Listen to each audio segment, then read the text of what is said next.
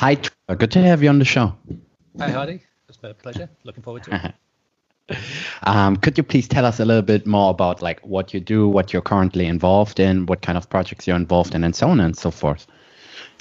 Yeah, I mean, other people describe me as a serial entrepreneur, which means I build and sell companies, but I think of myself more as a fixer guy, really.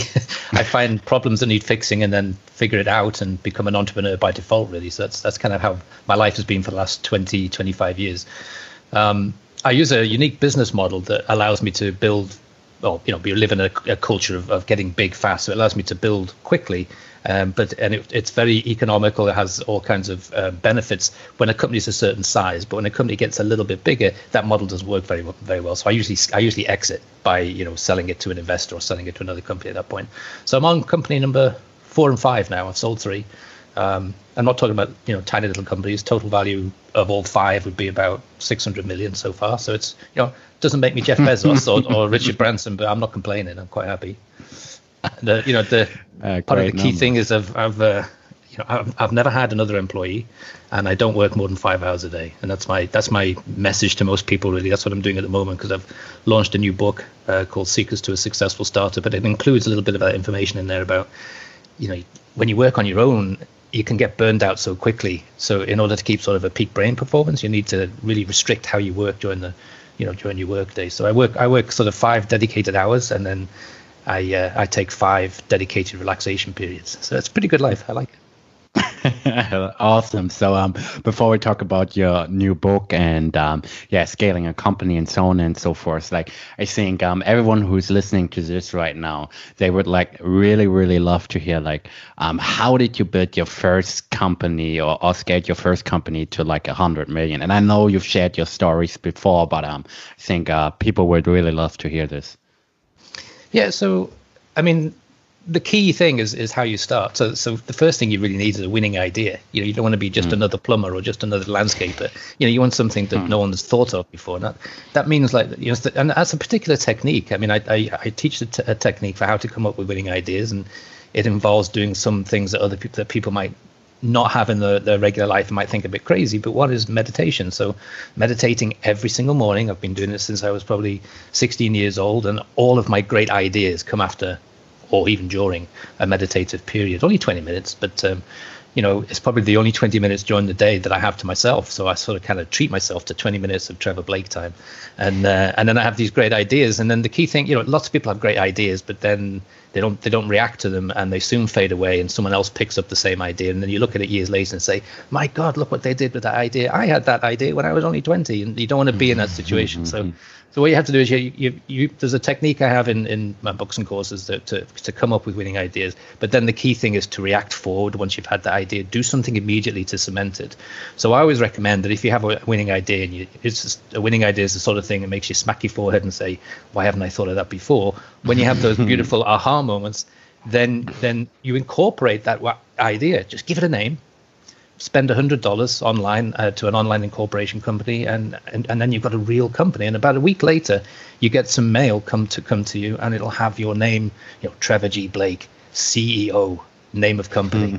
So my very first company, the first name I came up with was my initial. So I called it TGB International LLC. Because we have LLCs here in America. It would be limited if it was in England or somewhere like that. I'm not sure what the equivalent in Germany is, but it's a limited type of company to protect it. Yeah. So and so it becomes real. And then so I photocopied that piece of paper and stuck it everywhere in my life, in the car, and because I was doing a regular job at the time. So everywhere, in my office, my car, the bathroom, on the mirror, that sort of thing. So I saw myself as the CEO of this real company every single day. And that's all you have to do. And then it starts to grow in your mind. And once it grows in your mind, it grows in real life too. People, crazy things happen. I'd be in a line for coffee and start talking to somebody, and they turn out to be the perfect investor. Those magical things happen when you react forward and then keep it in the forefront of your mind. And I've done that ever since. It wasn't just that it worked once. I've done that 5 times now. And like, how did you get your first customers and so on and so forth? So in your opinion, like, first you have to get the right idea. And I have to put a disclaimer here. You have way more experience than I do, obviously, but I think you can also make a good living doing what a lot of other people are doing. Like probably you can't scale to those numbers, but if you just want to have like a lifestyle business in your 20s or something, like you can probably make 6 figures, mid 6 figures, low 7 figures easily. After a few years or a few months, doing something that a lot of other people are doing, because I'm not doing something special and I can make a living. We are running a digital agency, so it's a pretty standard service. Yeah, I think you're right. The thing is, when I was your age, okay, it wouldn't have been possible because we didn't have the internet, and the way to do business was you start small, and then you get some referrals, or in your case, you get a group of listeners or whatever, and then you get slightly bigger, and then you go regional, and if you're brilliant, you go national, okay. But today, you can come up with a winning idea, and you can engage the globe instantly. Yeah.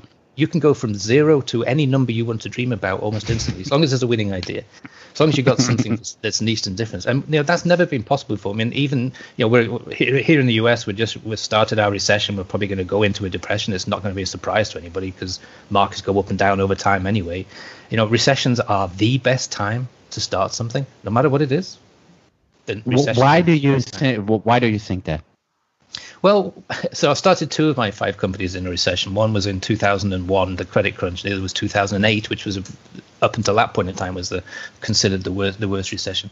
A funny thing happens when everything's sunny and there's a bull market and everyone's happy and everyone's got plenty of business, and I knock on the door and say, "Hey, I've just come up with an idea. I want to start a company." They slam the door in my face because they don't need my business. But then when we're in a recession, if I knock on the same door, they'll go, "Oh, sorry, we were so rude to you before. Do come in. Let me make you a cup of tea. Tell me all about your business." It's a completely different world for a startup, and I like it. And I sort of get my little bit of revenge. I'll call people up on purpose, even though I don't want to work with them, just to say, "Hey, look what I did." But the other thing is, there's also tremendous supply. And it's cheap supply. So again, when things are going really well, it's almost impossible to negotiate with a manufacturer and say, "Look, I've just started. I don't want to pay for 90 days." Mm-hmm. Right? No, they're not interested. But in a recession, they're going to say, "Well, how can we negotiate the terms?" And I'll say, "Well, I want 6 months with no payment because I want to build up some revenue first, and then we can start the process." Mm. You get much better, you've got much more power in negotiation in a recession, and I think that's one of the key things. Plus, there's lots of people who are out of work who maybe are fed up of being fired, fed up of being downsized, or whatever the politically correct thing is we talk about these days. And they the attraction of going into a small company that can grow, people are keener to do that because they can say, "Okay, I can stay a long time with this company." Whereas if I go back to Mr. and Mrs. Corporation, as soon as we downturn again, they're just going to get rid of me again. It's interesting. In February, there were 6% more startups in America than this time last year. And you tend to see that it's the time for people they just get fed up, like I did.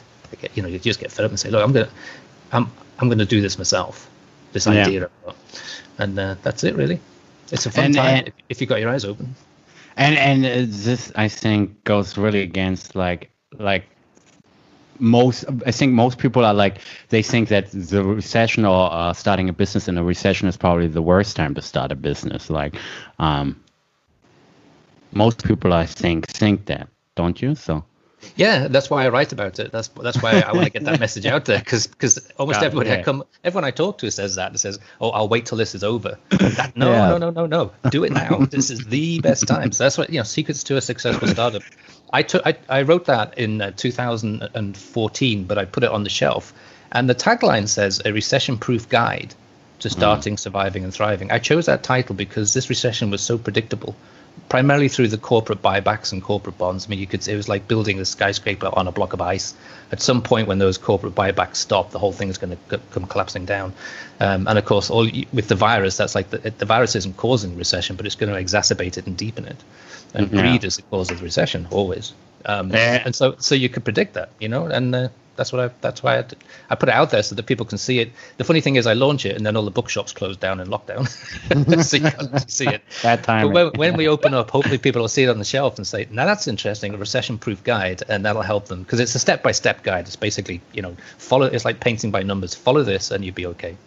I've talked to a few like very successful investors, hedge fund managers, and so on and so forth on the podcast already. And yeah, like a couple of months ago, before Corona and so on and so forth, like they were saying that okay, like probably anytime soon there will be a recession. Like I think like brilliant people already knew that something might be happening in a few months or half a year or something. So. Yeah, and recession, especially for investors and hedge funds, recessions they can't wait for a recession because that's where they make their money. So they're probably sitting there going, come on, collapse, will you collapse? And then it goes, the market collapses say 20%, and they're out there with champagne celebrating. I mean, that's how they that's how they function. So I'm sure they contribute to it in some way. Yeah. So you have to tell us, like, because I think most entrepreneurs, like most people who are listening to this, they're in their early 20s, mid 20s, early 30s or something. And I think a lot of people that first get into business, like their biggest problem is like getting customers. Like they create a beautiful website, they have their social media channels up and running quickly, but they have like a hard time like making money. Like maybe they get a customer, then they lose a customer, and it's this huge like upward battle. Like how did you personally make it happen, or how did you personally were able to constantly like get customers, scale your business, and so on and so forth? For me, the really important thing, what makes a part of a winning idea, is to make sure that whatever you do is niched, that it's different, it's differentiated from everybody else, because that helps you then look at a market and differentiate the market. So you can narrow, you've got potentially 7 billion customers for every business, and you can narrow it down to the people that you think are really going to buy what it is that you're going to sell. And the key part of that process is when you're going through this sort of winning idea, then you've incorporated. Now you're thinking about, how do I grow this? That's the business plan process. And I don't believe in business plans like as static pieces of paper. They're pointless. No one reads them. You just chuck them in a trash can. But the process is really important. So in the process, you're trying to think, okay, who is my most likely early adopter of what it is that I'm trying to get across, and you go out and talk to them. And that's the simplest thing in the world, but I meet so many entrepreneurs that haven't ever got away from their desk or out of their home and actually gone and talked to potential customers.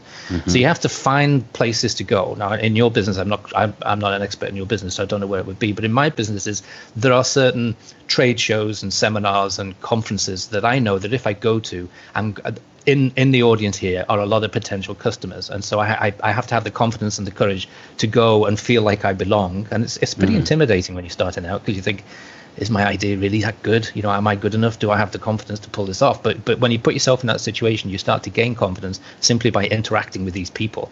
And so I've done that with all my businesses, particularly with my first one. And with my first one, I probably met, in about an 18-month period while the idea was still sort of fermenting, I probably met about 200 potential customers. Okay, it doesn't sound a lot, but these are big players, and that included my distributors and users of the product. And I realized in those conversations that they're not the ones that make the purchase decision, and there's somebody else I didn't even know existed. And in my case, it was called a pediatric endocrinologist. I'd never even heard of them. I didn't know what they were and what they did. But I realized that I could target my efforts down to an even smaller number of people. And in the end, what I thought was, the massive US pharmaceutical market, which is my first company, I narrowed it down to 1,500 subspecialists. And then it made it much easier for me to say, okay, I don't have that much money, so I can use my money much smarter now by targeting this audience. And then I made them my experts, and they taught everybody else. So that they were so pleased to be the experts in this field that and to have a solution to their problem. They couldn't wait to then talk to pediatricians, which is a massive audience, which I couldn't get to. And then the pediatricians, when they had a few successes, they couldn't wait to teach the general physicians. So it was just, I gave it a fancy name because I did write a one-page summary, and I called it strategic market segmentation. Very powerful. Yeah. And everyone needs an acronym, don't they? And I think it really comes down. It really boils down to like reverse engineering and putting yourself in the shoes of the other person. Like, for instance, I think a lot of people, like you've mentioned, they probably go too broad and they probably aren't like thinking about, okay, who is my ideal customer? And I want to throw in for everyone who is listening to this, like what I'm realizing right now in my own business is that at first I was only targeting like very small business owners and selling contracts for a few $100. And in my 20s, I'm obviously very happy selling those contracts. But what I'm now like finding out is that, man, like selling something for a lot more is like this. I'm putting the same energy selling a contract for 5, 8, 12K a month than selling a contract for $500. Like it's the same effort. Like so like a big lesson for me right now for everyone who's listening to this, like work with rich people. Like like like this is like a very huge lesson for me because I was only selling to small business owners all the time. So I think like we have to maybe think about that. I think it's a great point. I've had a similar experience, but in a sort of in the reverse way, in that trying to raise funds. When I first went out, I very carefully planned through my business process that I needed exactly $2.1 million. That's what I had to borrow. So I went out and borrowed, and eventually, it took me a while, but eventually got 2.1 million. And then I realized afterwards, I got to, so the investors and I become friends over time, and we start then. And then I suddenly realized through our conversations, sort of whiskey-driven and wine-driven conversations at night time, people sort of open up and admit to things, that if I had asked for 5 million, they'd have given me 5 million, and they wouldn't have taken any more of the company. So they took 30% of the company for 2.1 million. They would have taken 30% for 5 million, or 30% for 10 million. And I learned a really important lesson. It took me 18 months to get that 2.1 million, and then 2 years later, it took me 6 weeks to raise 28 million. That's huge. I would say that's like I'm probably still thinking way too small, but oh, there's definitely a magic to thinking big, definitely. So niching down is like really, really important. And reverse engineering the process, thinking about like who's your target customer, who's your ideal client, and who's your target audience. So what are the next steps? What are the next steps to scaling a company? So you have to look at every market is different, but I believe there's a business model that works for just about everybody, but it's a business model whose time has come. And I came across, I designed this business model because of what I've just been telling you about. I borrowed 2.1 million and then realized I didn't have any more money to do anything. And so I think, well, how am I going to market this and how am I going to get it manufactured? So necessity is always the mother of invention. So I came up with a business plan that was basically a hub model. It was a model of alliances. And one of the reasons, there's many reasons for doing it. One is because I had to preserve cash. Another reason for doing it is in my regular career, I looked back at my career, and I had a good career, kind of fast track career, and in sales and marketing primarily. And I spent 75% of my life sitting in a meeting room talking about personnel issues, not about profit, not about services, not about customer satisfaction. But sorry to interrupt, but how old were you when you started your first real company? 41. Oh, okay.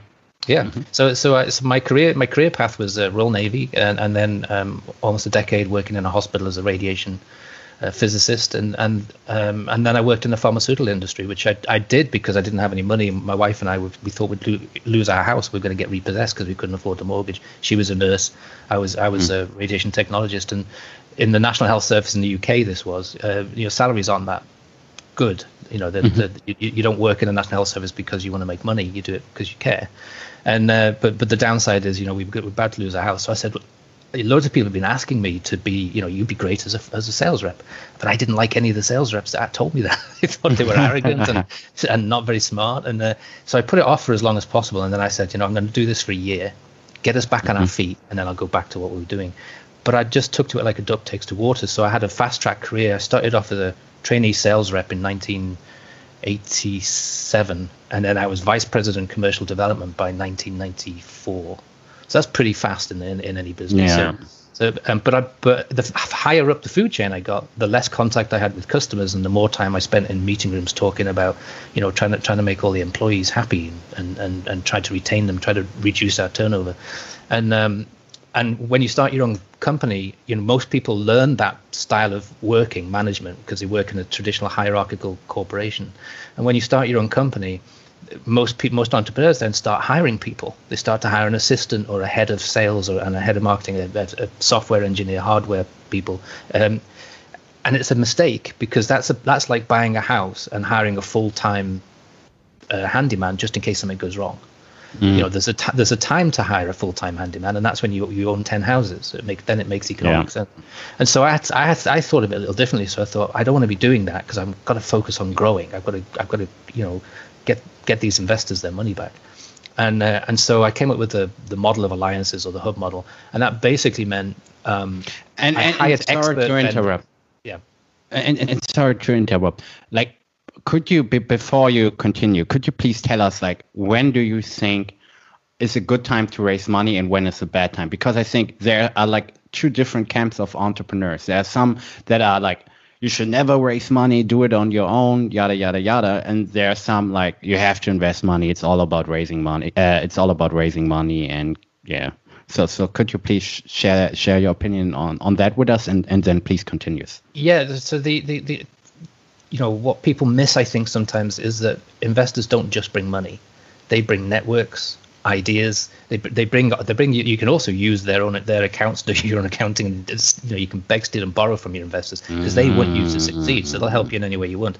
So so even today, even though in my company's 4 and 5, I don't need investors. I could do it all myself. I like investors because first of all they come to a company with no preconceived notion of how it's supposed to work. So they're always challenging me. Why are we doing that? Why do we need this? That's very healthy. And the second thing is that they say, have you ever heard of such and such? And I'll say no. They say, well, I talked to this guy at this place. He's got this idea. Would you like to talk to him, see what you think of it? And when we were talking before about, I started with raising 2.1 million and then later raised 28 million. That's exactly what happened. One of the investors, or a friend of one of the investors, came to me and says, I've seen these 3 products. This company's really struggling. They're desperate for cash. This would be a great time to do a negotiation. Would you do some due diligence, see what you think? I did some due diligence. I loved the products, bought them myself. And so that's basically saved that company, because the share price then was, I think it was 50 cents or something. The share price eventually when they sold was $200. And I got these 3 products that took my company from being a small company to a $100 million company. And so I like investors. They bring tremendous, especially if they don't understand the industry, they bring real fresh eyes. So that's very important to me. And could you please continue with the story you wanted to share with us beforehand? If you can remind me what it was, I will do. Oh, no idea. I'm sure it'll pop back in our brains at some point. So, Trevor, let's talk about the importance of sales. So, you said that you had like great sales skills before getting into entrepreneurship. Could you please share with us like the importance of sales, being able to sell, having salesmanship skills? Yeah, I'm obviously very, very opinionated about this because it's been a large part of my life. But I didn't think that I could sell a rope to a drowning man. Okay. My father was kind of a salesman, and he was not a good role model in that way. And so I was totally against sales. All the sales reps that came to visit me and tried to sell me stuff, I thought they were like snake oil salesmen. I didn't trust them at all. So I went into sales thinking that I wouldn't be very good at it, but I'd try and survive as long as possible, get some money, go back. And I found out I was really good at it because I'm a good listener. And I found out that the key, because I was nervous. Okay, I was a nervous salesperson, and I was sat there in front of a customer thinking, what's my next question going to be? I've got to ask a question. And then I found myself, if I was doing that, I wasn't listening. So I stopped doing it. And I just listened to what the customer had to say, and I responded to what the customer told me. And they would express to me a need that they had, and it may or may not be satisfied by the product that I was there to sell, but it didn't matter. I would always try and help them resolve their need, whether it was to my benefit or not. And I found that then I started to have this a very trusting relationship with all the customers. And so that's how I got onto the fast track, really, because they would report, so the company would send people out to the main customers and ask them how they're doing, check on the product, and they would say such favorable things about me that it went back up the food chain, and people at the top of the company are hearing, who is this guy, this Trevor Blake? He's just a sales guy, isn't he? Yeah, but the customers really love him and all this kind of thing. And it was only because I could listen, because I didn't really know what I was doing. And that was it. And I've carried that on actually all through my life. And as an entrepreneur, I find it's the most important thing too, particularly in the business plan process. I think we were talking about the business model, weren't we? So in the business plan process, getting out and talking, when you meet your customers and your potential vendors, it's not for you to try and sell your idea and convince them of how brilliant you are as an entrepreneur. Same with investors. It's not about you. It's about the service and the product, and you want their opinion. And so you're asking them, please tell me, what about this that I've explained you find an issue with, or what about this do you think would be really exciting? And you don't use closed questions like do you like it? No. You don't use any closed question where people can say yes or no. You just learn to use open questions like how and when and where and what. And when you ask those questions, most people go off on a story. If I used to do sales training, believe it or not, and it's astounding that I was training people in sales when I started off, had no idea what I was doing. And one of the things I used to do was tell a story about, okay, I've just been on holiday, ask me a question. And people would say, where did you go? And I'd say, Florida. And I gave one word answers to everything until they got the message that if you only ask closed questions, did you have a good time? Yeah. All right. And then finally one person around the table will go, what did you like most about where you stayed? And there you're off. And I would say, I stayed in this fantastic hotel. We had a beautiful veranda and I saw some dolphins in the morning. And now you've got conversation, and now you've got trust building between two people. So that there's really not much more to it than that. You just need a little courage to get out there and then, ask some open-ended questions, what, where, how, and sit back and listen. Yeah. And what I also learned is that I think most sales reps think it's about like the punchlines or being clever or saying stupid things like you have to buy now or never, or those lines. I think it's really not at all about those lines, because I think what's really, really important, or what's way more important than that, is focusing, like you've said, listening to the customer, because I think when you're listening to the other person, they are giving you so much material. They're telling you their objections, reasons why they might not buy, why they should buy. They're giving you so many points that you can later latch on to and talk about those things. And it's like way easier to sell them when they're giving you all the material they're giving you so much material on how they want to be sold, basically, that this is the reason I think why listening is very, very important. And what we're having here is exactly what is supposed to happen between a customer and a salesperson, or an entrepreneur and an investor, etc. Because you don't have a script and I don't have a script, right? I have no idea what you're going to ask me, and you have no idea what I'm going to say. Me neither. So what you end up with, this is how I do my courses. My courses are unscripted, and so for the very reason that if I had a script, it would be a two-dimensional message that I'm trying to get across. And it's not, that's not conversation. That's not how we are. When we do it like this, we're kind of open to whatever thoughts come into our heads, and it makes for a much more dynamic exchange, and it makes for instant friendships, to be honest, to do that. And interesting, when I started as a salesperson, they did give me scripts, and when I had my regional sales manager check in on me, I used the script. But as soon as he was gone, I didn't use the script. But when I was teaching sales techniques, I tore up all the scripts. And we just free flow. It's free association. I mean, that's the beauty of being human. That's the beauty of conversation. And we were very successful. I mean, my groups were always the winning groups. And I think they felt the pressure was off because so I don't have to say, like you said, I don't have to say these magic phrases. Yeah, exactly. And they're so corny, and you hear them all the time. And Yeah, and. But I also think, having said that listening is very, very important. I think there are a few mechanisms to how our brains are wired that if you're a good sales rep, you can really use this to your favor. For instance, social proof. If you're having social proof, if you can say for instance, like an example on my podcast, like I had this guy on my show. Do you want to join my show? People are nowadays way a million times more likely to hop on my show because I had so many guests on. This is like I'm nearly at 300 episodes right now because I had so many guests on than like when I first started out. The same goes with if you had like previous clients in the niche where you are pitching the guy from, like for instance, he's like in the automobile industry and you had like clients in the automobile industry and you say like, I had this guy, those guys are using my services. He's way more likely to buy. So I think there are like a few mechanisms that you can really use to your favor, like being an expert in your niche, or also, for instance, like having a long track record. Being likable. There are a few mechanisms that also can really turn the stacks into your favor. So, in my world, proof of concept is also really important. So, sometimes if you have a winning idea, typically it's something that no one else has thought of yet.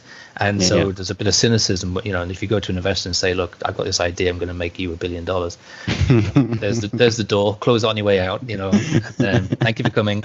But if you go in there and you say, look, I got this great idea and I've started it on a small scale and I gave it free to this customer and they used it for 3 months and they achieved these data points, they saved money or they made money or they reduced time to do something, whatever it may be. When you have that proof of concept in a sort of standard product or service business, that's a golden thing to take into an investor or to customers as well. Say, look, I gave it, then they know the customers. I gave it to Joe Blogs over here. They did this with it. Imagine what it will do for you. That I find that's a critical step that most people miss in business, and so the early stage of business, of your own business, can be a bit of a struggle until you get that proof of concept. So if you have the means, if you have the capital to do some kind of proof of concept, whatever that would look like to your listeners, that's a very good. That's probably a better way to invest your money before you start a business than any other thing. Proof of concept, and how would this look like? And because could you please share for me, my first company was product based. So I had this great business plan. We were talking about that before. So the business plan and the model has never been done before. So no one's ever tried to build a pharmaceutical style company without employees and without a bricks and mortar place and all of these reporting structures. And so I was saying, but I don't want to train people and I don't have the time to train people. I want to get vendors who are experts at what they do. And I know that they exist. They typically are used by big pharmaceutical companies when they have a product launch. They hire extra salespeople. They hire extra regulatory. I said I'm going to make them my 100%. They're going to be my regulatory, my salespeople. But I'm not going to employ them. I'm just going to contract with them, with the company. And so we did all that. And it's looked great on paper. And on the PowerPoint presentation, everyone's going, wow, that looks fantastic. But no one was going to take the leap of faith because I'd never been a CEO before. And this is my first company. People was kind of resistant a little bit to that. Well, you've not done it before, So I actually found a product that I could get for free. It was tiny. It was a tiny product, had hardly any sales at all. And so I built the model around this tiny little thing. It was called Elliott's B Solution. And so I built the model around Elliott's B Solution. It did $120,000 a year, which in pharmaceutical terms is nothing. It's like that's like a post-it stamp. it's not. It's nothing. So I got all the vendors together. I got the manufacturer. I put it all, and the thing worked. And I showed that I could take this little product, which everyone else was ignoring, and they were threatening not to make anymore because there was no profit in it.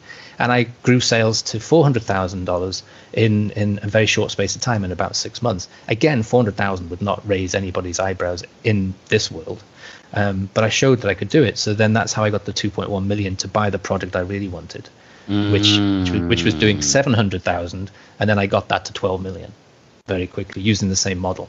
But I don't think I'd have got the 2.1 million just because the guys liked me. I think it's because they saw this model does work. He's gone out and proved it. He told us about it. We were dubious. He's gone out and he's proved it. He's come back.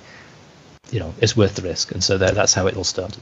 And I think this is also a great a great lesson for everyone who is listening to this. And I think this showing that you've done the work or that you've done your research applies to so many areas. Because for instance, I'm just thinking about for instance, guys in my age, they want to meet like very successful entrepreneurs like you. They want to like they are emailing like very successful CEOs or investors, and they are saying like, hey, do you want to like grab a coffee or something?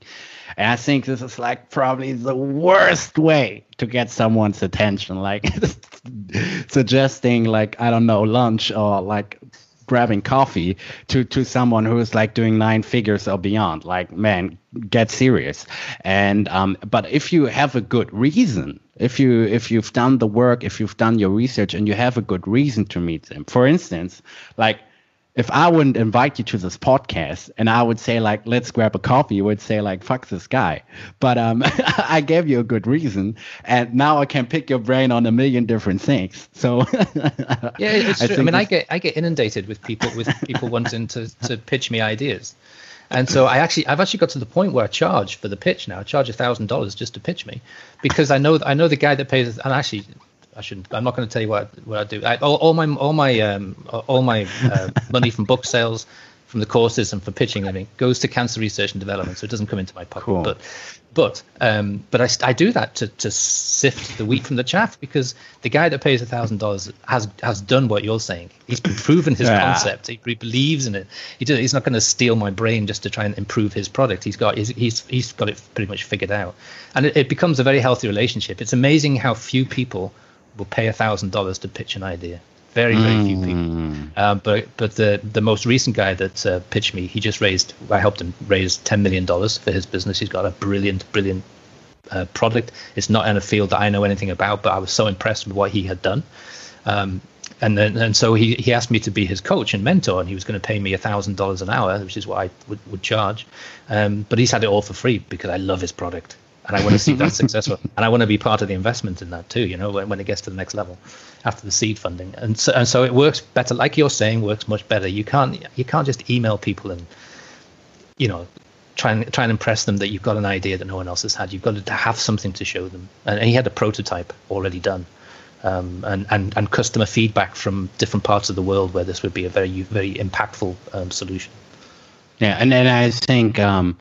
If you've done the steps, or if you've put in put in the hours, like I think like you will be probably like really amazed like what kind of people you can attract. Like for instance, I was just thinking about like I had guys in my first couple of podcast episodes like David Matza, and he's like managing 20 billion, like because I've done my research.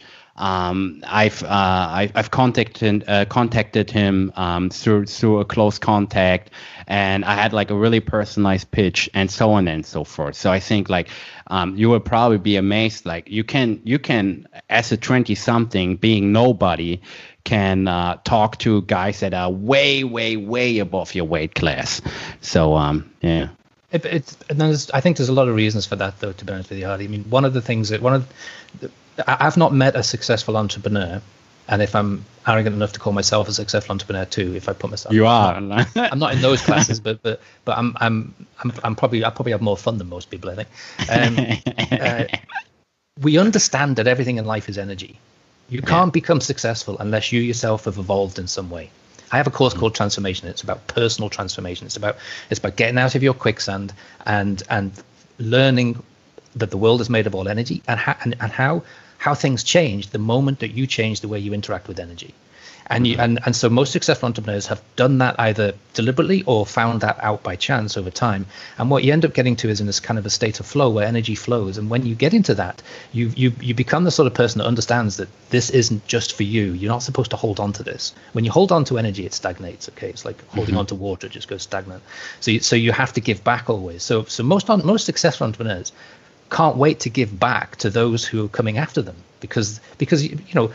I did most of my stuff by trial and error, you know, and so I, you know, why should somebody else have to go through the trial and error if you can pick my brain and say, okay, well, I won't make those mistakes. I'll do what he said worked, and so it's like a fellowship, I think, more like. I mean, same in your business. I mean, I bet if you found somebody who was starting out on the first podcast, you couldn't wait to tell them. You can wait to tell them. Totally, I can totally agree with you on that. But I have to say. I think a lot of people, they get frustrated because they quickly find out that most people who are asking you for advice on how to start a business, how to start a podcast, or what have you, they aren't really serious. And I think this is like really, really frustrating. Like, for instance, like when I started out and people realized, okay, I could make a living doing this. I don't have to go to a job or have a 9 to 5 or something in my 20s. They also asked me like how to start a business, how to start an online business, and all those questions. And I was like giving them advice, and I was so happy that I could help them. But then they're like smoking weed on the weekend and playing beer pong. Like that's when you charge $1,000. Yeah. That's the filter right there, and that's why you do it. Exactly, because I think like when people pay for your advice, they really pay attention to it. And for instance, like what I'm doing now is that if someone is asking me for advice, and if I know this person like personally, like I've met him in the gym or on a party or somewhere, like I always give them advice, but I always keep it short and sweet because I don't want to look like an asshole and say like, oh, no, sorry, I don't give like free advice or something. But I always keep it short and sweet. And my mindset is always like, this guy will do nothing, like 100%. He won't create the website. He won't be pitching anybody. This is just nonsense talk. And I would just give him like short and sweet advice, very generic, and then I move on. And what I found out, this is like a great time saver because most of those guys will never contact you again. So yeah. So we were talking about sales and the importance of sales and the mechanisms, what really moves people. So what do you think? I think what our listeners would love to hear is like, what do you think are really the key motives that someone becomes a customer or an investor and so on and so forth? Like, yeah, could you please speak about that? Yeah, whatever you're in has to make a positive difference in people's lives today. You can't push on the customer anymore. And it's switched completely. Even the time that I've been in my own businesses, there was a time when I could write a message and try and push it on a customer and try and get it into their head somehow. It doesn't exist anymore. So now the customer pulls information. And if you have a satisfied customer, they can tell 20,000 people in 5 seconds because they've got social media. And if you dissatisfy a customer, they can do the same thing. But probably people who are dissatisfied tell 100,000 people. So it can be a little bit of a nightmare. So you can no longer get away with a satisfied customer. You have to delight the customer. Whoever your customer is, the experience has to be so positive that they can't wait to tell everybody else. You got to go read. Like for me, it's like, let's say it's a book. You got to read this guy's book. It made such a difference in my life, and he's authentic, and he walks the talk and that sort of thing. That's very, very important. In the old days, it could be, someone could write a book and their only success in life was the fact that they wrote the book and it caught on. And because it caught on, people, oh, you've read that? No, I want to read that. And it goes like that. Very different world. And it makes it a challenge, but particularly more in your side of the business, in your industry than it does in mine, because with social media, to create enough noise where you get noticed is really tricky and really tough. And I've chosen to go the opposite way. I don't have social media at all. Part of my publishing contracts require that I do certain social media things, and so I do a Facebook thing, and I used to do a LinkedIn thing. But I found that it was so expensive. I just couldn't. I could never justify a return on investment of my efforts in social media, and that's a bit of a challenge, I think. And it requires really thinking outside the box and somehow. Sometimes in a controversial way, to show that you're different than everyone else that's out there. And for you mentioned it before, clearly the quality of people that you have on your show makes everybody else who has a certain quality say, okay, this guy's okay. He's not going to waste my time. He's not going to be asking me stupid questions. He's going to be asking good questions. We're going to have a good conversation. So you've already got you've differentiated yourself from the thousands of other podcasts that are out there. I know it probably wasn't easy. It's probably taken you a long time to establish that reputation, but that's the things that you have to do. That's how you have to think when you're starting out. The customer your listener who is your main customer, must be delighted. But I'm also your customer in this conversation right now, and so I have to be delighted too. I have to be more than satisfied. Otherwise, I wouldn't refer you to somebody else. And we live in a world where everybody has the power to refer instantaneously. Yeah. So delighting the customer is really important, and I also like with an what you said impactful about, product. It's got to be impactful. Yeah, it's got to be an impactful product. It's got to make a difference in people's lives. And I also like what you said about like social media, because I think like a lot of people, especially young people, they want to become like YouTubers, podcast hosts, successful bloggers or something like that. And also what I've realized is that like the world is like a very efficient place. There are like thousands and thousands or probably millions of YouTubers and podcast hosts and blogs out there. And that's the reason why I think like to really be successful, you have to think long term, because so many people are doing it. Like I think there are sometimes podcasts where they are like in the top 10 of iTunes. Like there's like a podcast, I don't know if you're familiar with it. It's called like Call Her Daddy, and they're like talking about like nonsense girl stuff, and they went like to the first place of iTunes within 6 months or something. Like sometimes there are those freakish stories where someone becomes like very, very famous or successful in a shorter period of time. But I think like if you want to create content online, like, man, like I'm doing this for 50 months. And before I first got into this, my mindset was like, probably it would take 5 years, 10 years or 15 years to be somebody. So I think it's really about like thinking long term. I think it is, and I think also being innovative. You've got to stand out from the crowd somehow, and in your business, you probably have to have your eyes on all the latest technology, because you don't want to be really successful on the technology that everyone stops using, and then moves on to the next one. What's the next fad? It's a difficult time. I want to pick up on something you said there, because the longevity is important, but times have changed dramatically. So we're in a I'm calling this the great transformational age of disruption, because all the old systems, all the old energy, this kind of male, linear, step-by-step energy is changing. And so a lot, you're seeing so many of the old style companies crumble away, and with their systems too. And we're moving to a much faster energy, a swirling energy. So you get different structures of company that no longer have the hierarchical filter of communication. So the old ones, they're not able to make a decision quickly enough. So when technology changes, they get put out of business very quickly. The new one has to be really adaptive. It has to be whatever business you're in. You've got to be right on the cutting edge, knowing what's coming next, and be able to switch your plan, your customer, in an instant. Back in the 50s, the average age of a company was 75 years. Well, today, the average age of a company is only 20 years. And I think in the next decade, you're going to see the average age of a company, no matter what it is, be really short, be 5, 6, 7 years. It'll either get taken out by new technology or better services, or it'll be bought by somebody who's got, wants to, for whatever reason, strategic buyout or whatever. And so because of that, the entrepreneur's mentality has had to switch along with it. And that's the book Secrets to a Successful Startup has a lot about the mentality, the need to change the way you think as an entrepreneur. It's no longer, or any kind of business, but whatever kind of business you're in, it's no longer enough to do things the way you did them before. And so you won't get 15 years to build your platform anymore. Because in 15 years, there'll be so many different ways of communicating that we haven't even imagined yet. But that's what happens when you get this swirling energy that we're moving into now. And so I'm aware of this. And so as I'm thinking about investments, I'm very careful about the type of company I'm investing in the future now, because I want a CEO who's really adaptive, who can really make intuitive decisions.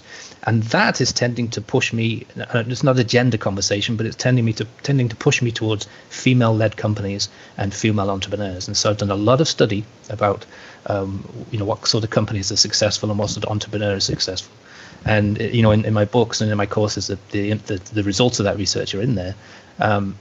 Companies that are female-led or female entrepreneurs, even if it's a single entrepreneur, make 66% more profit than male-led companies in today's world.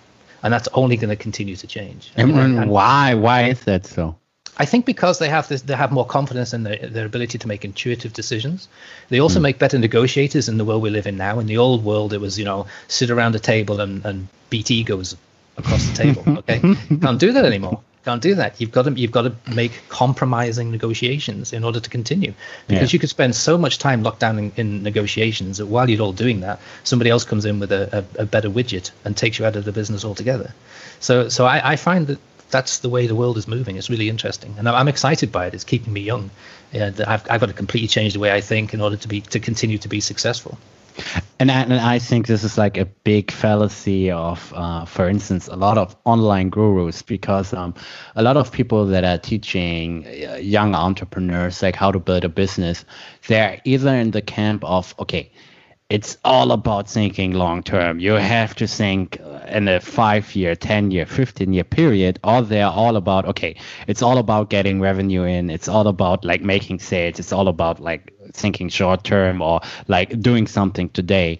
And I think they both miss the point, because what I can clearly see in my own life, not seeing through someone else's eyes, what I can see in my own life is that it's really about like thinking short term and long term. Like I have to make money today to pay my rent, to go on vacation, to like, I don't have a girlfriend, but to go on certain dates or something. Like I have to make money now, but I also have to think long term. So I think it's not really about like choosing either side, like thinking short term or like only about like making money now, or it's either about like only thinking about the long term. I think it's really important for everyone who is listening to this to think about like, okay, the short term and the long term. Yeah, I agree with you, but life is what happens to you when you're busy planning. So you have to be really careful. For me, my you were talking before, if you met a guy in a gym or something and they want all your advice, you give it thing. Yeah. Mine is always just do it. Don't wait. Do it now. Just jump, and you'll figure it out. You'll figure it out. But if you spend all your time planning what it's going to look like in the short term and then how you can do it, I mean, it's different styles, I guess. But for me, the best thing I ever did was just jump. Just start and figure it out. And there was a guy who was in his 70s who was the chairman of a company I worked for. His name was George Rothman. And he built Amgen, which is one of the world's biggest biotech companies, up to $60 billion. So I hung on to every word he said, but he kind of sat in the back of the boardrooms at the company I was working at the time, and people ignored him because he was in his 70s, right? And so he'd say something, and the young guys around the table, male and females around the table, just ignored it. But I picked up on everything he said. And one of the things so one night I was actually having dinner with him, and I was waxing lyrical about my business plan, my short term, my long term, and all the rest of it, and how brilliant it was going to be. And he put his hand up and he said, "Trevor, you don't know what business you're in until you get into the business. Just start." And I didn't understand how profound that was. And once I started, I thought I was going in one direction. And of course, because I'm in the business, I see an opportunity that I would never have known existed. So I changed, and suddenly I'm going in a different direction. And I think we live more in that type of world now, this world of quick changes and quick switches than people realize. And if you try to do things in the old way, sit down, talk about it, call a meeting. You can't call a meeting anymore. There's no time. Yeah. I totally get where you're coming from, and I think it's like totally true, because I think like when you first like planning or theorizing about your business, you probably won't think about a lot of problems that are coming up until you're in the business. Like for instance, like before I sold like any marketing services at all, like I would never imagine like how many problems are going to come up, like selling the service and after selling the service, like delivering the service, like how many problems then are developing. So I think like unless you have skin in the game, unless you're actually doing something, like your planning probably won't get you anywhere. Right. And I tell everyone this: just start, just jump. And the guy I was mentioning before, who has the prototype product, he came out of big corporate America, and he was terrified. And I'd been talking to him on and off for a year through my website and everything. And that was all the advice I gave him, was just jump. And I know he was thinking, I paid $1,000 to hear that. You must be kidding me. I said, jump. And then finally he made the jump. Okay, nervous as hell. He's in his 50s, so nervous as hell, and he's finally made the jump. He's never had so much fun in all his life. He's having the time of his life. But he's going through what you're describing. He's finding out that it's not what he thought it was going to be. It's all very different, and you have to figure it out as you go. But I can guarantee he has a multi-billion-dollar opportunity in his lap, and he will. He's got the capability to figure that out. I think. Which is exciting. I would see this phrase when someone is asking me for advice on the party or in the gym. I would just say, like, man, just do it. That's right. You have to. You've probably saved me like thousands of hours in the future. So could you please also speak about like the whole, like, okay, now we've talked about like, okay, getting customers, finding customers, and so on and so forth. But what did you learn about like building a team, hiring talent, scaling your company? Could you please also speak about that? Well, that's why I chose that unique business model, okay, the model of alliances, because I didn't want to have to spend time holding employees' hands when I wanted to be out there growing the business. Okay, I wanted to be out there focusing on more customers, more ideas, more products, etc. And so I found that if I used vendors instead of employees, I got instant expertise. I mean, the truth of the matter is that no customer has to be obliged to put up with crappy service just because you're small and starting out. Why should they? They deserve the best right from the very beginning. And the way to give the best today is to contract with the best. So one of the things I would do is I'd say, okay, so I know I'm going to need. That's a very different approach to most people, I would say. Yeah. Never heard it. I know I'm going to need a distributor. Okay, so I would go to a conference of distributors. They have their annual meeting somewhere, so I'd fly. I think this one was in Memphis, and I would talk to distributors, and I would use my intuition. I've been working for almost 40 years to try and get 10% of my wife's intuition. And maybe I've got about 6%, I think. But I'm a man, so I have to work at it. But I would then use my intuition and say, I like that company. And then another piece of advice I was given a long time ago is also, it's not about getting the right price. It's about getting the right vendor.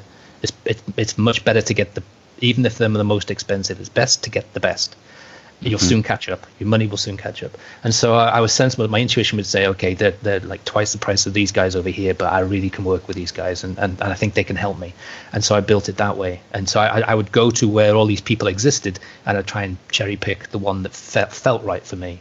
And at the beginning, it's hard work. You spent 6 months doing that. But once I got those vendors in, when I sold my first company and started my second company, I just kept all the same vendors. It was like a plug and play model.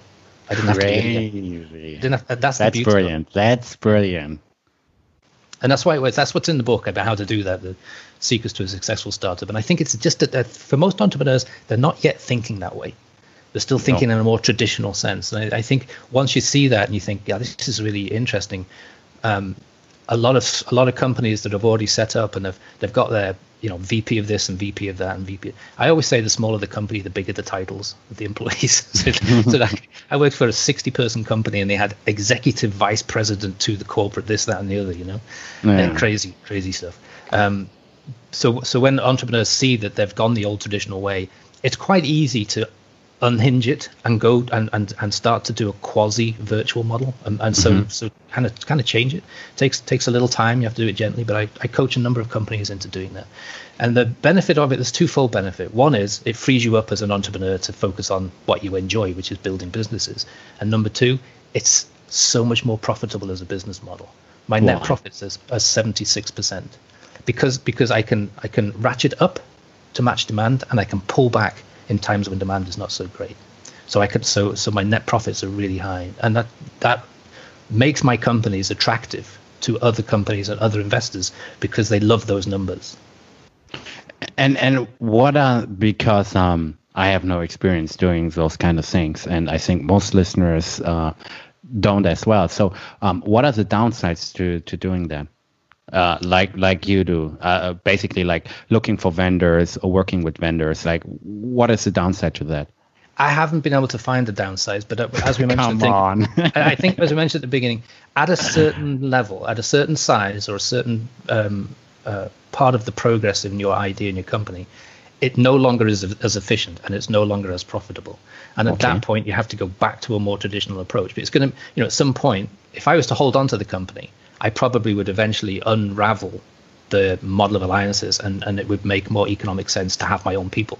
Do you have like a concrete example for us? When I saw my first company is a really good sort of case in point. I talk about it a lot. So it was called Quality of Life Medical, and so it was totally virtual. So I'm the only guy in it, and I'm like a conductor rather than an employer or a manager. I was more like a conductor of an orchestra. I can't play any of the instruments as well as the people I'm conducting, but I can conduct a handful of people. That's the secret to being an entrepreneur, a CEO, is being able to manage a handful of people. That's it. There's nothing else to it. And good CEOs, when they're doing the traditional structure, hire good wingmen. Women, And so I had these great vendors. So I know they don't need a lot of supervision. In fact, they don't like supervision. So the best thing I can do is to set it up and then get the hell out of everybody's way. I know it sounds crazy. The first year that I did that, I decided to with Lynn, we're obviously from England, so we're going to go see family in England. Haven't seen them for a couple of years, and I was terrified of leaving my desk and going to England for 3 weeks, and I did, and my phone didn't work very well over there, and so when I came back, I expected chaos to ensue. Not one person had noticed I'd gone. Not one person. Crazy. And so the business runs itself to a certain point in time, but when it gets to a certain size, that's when you start to break. That's maybe when you change the structure a bit.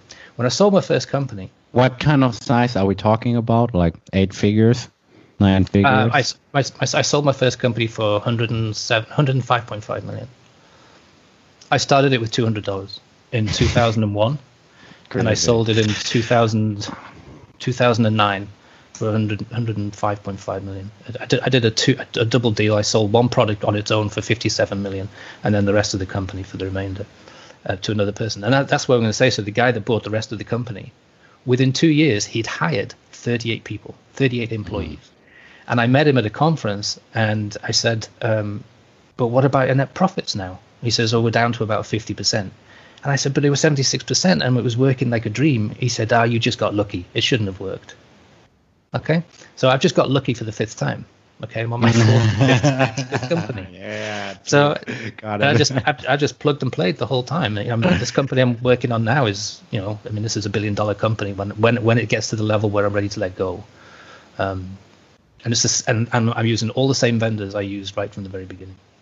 And what do you think, like, for instance, like, what would you say to everyone who's listening to this right now on finding the right vendors? Because I think nowadays there's so many hustlers out there, so many bullshitters. So how to make sure that you're working with the right people? Like, yeah. Well, definitely intuition is key these days to making decisions. If we make decisions by analysis, they're more likely to be wrong, I think, these days. Why? You end up with you end up with paralysis by analysis. So you have to remind yourself that when you're starting out, I might think I'm the most important person in the world, and I might think I'm the best entrepreneur in the world, and therefore they should be paying attention to me. But if I bog them down in wordsmithing a contract, they'll just walk away. And I've had that happen I've worked with people in the regular career who we were offered $5 million for the rights to the patent rights to a product we weren't even working on, and my CEO, my boss, insisted that I tried to get more money out of it, and I said, but that was Amgen, so Amgen's offering $5 million. I mean, Amgen's not going to spend any time with us, but I had to do what I was told. So I went back and said, look, we're interested, but such and such. Never heard from them again, and that company went out of business. So the company I was working for imploded 18 months later. I'd already left and started my company, but it imploded, and that $5 million would have kept it going for probably another 3 or 4 years. So you have to use a bit of common sense to say, okay, I can spend a long time negotiating all the different aspects of this marketing contract or whatever, or I can just say they feel right to me, and typically the vendors I'm using typically have, I don't know, 20 or 30 other clients. So I'm not going to be stupid to think, okay, they've never done a contract before. I'm going to have to wordsmith their contract. That contract has had an army of lawyers at it. So I will say to them, give me your latest contract, redact the name of the company, and I'll take a look at that. And I sign the contracts in minutes. I don't need to think about it. I don't need to, I do some due diligence, but typically I know who they are anyway because I've been in the business for a while. But my intuition says, they're good. Let's get it done. I don't want to piss them off at this point in time that they never come back. I want to use a bit of common sense and a bit of intuition. And as you know, common sense is not very common. So not at all. But I really, really love your approach because I think a lot of entrepreneurs think it's about like following the made-up rules by society or gurus or what have you. But I think like I don't want to be like too philosophical right now. But I think like entrepreneurship at the end of the day is like an art form. Like you can make whatever you want out of your company. Like you don't have to follow the rules or the structures that someone else gave you. Like you can do things completely different. And what I've also noticed is that there's like so many upsides to doing things like differently, not just because you want to do them differently, but because you really feel like this is like this is like the right choice. For instance, like at first I was like selling the stuff that everyone else is selling, like SEO, social media stuff, and so on and so forth. And it worked. But I always felt like, okay, I have this ability to be able to get like amazing guests on the podcast that like most people won't probably get on their podcast. And I know how to connect with others. And that's when I thought about, okay, maybe I should help successful like people get on great shows. And when I started this new service, like my business just exploded because like I wasn't like following the crowd and the comments saying that, oh, you have to do this, you have to do that. So I think like, thinking for yourself, following your intuition is like very, very, very, very important because I think like most people, they are just following advice of others without like thinking for themselves. So. Yeah, I totally agree with everything you said. And I think the more successful businesses tend to swim against the current a little bit, the current of common thinking. And I think because I am philosophical. I think of it as a magical process. The definition of magic is converting one form of energy into another form of energy within the laws of nature with the power of will. And for me, that's how companies, you have an idea, it doesn't exist, you turn it into a real thing, you convert that energy into a real thing, and then say goodbye to it, let somebody else take it on, go do it again.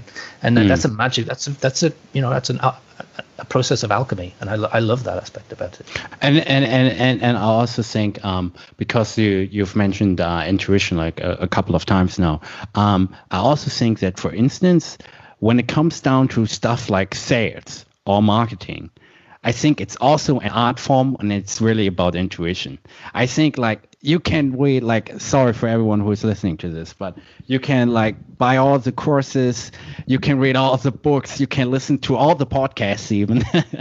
And it will probably, there are definitely pieces of advice that are going to make a difference in your life. But I think it's also like a lot about talent and a lot about like a few guys have like great intuition.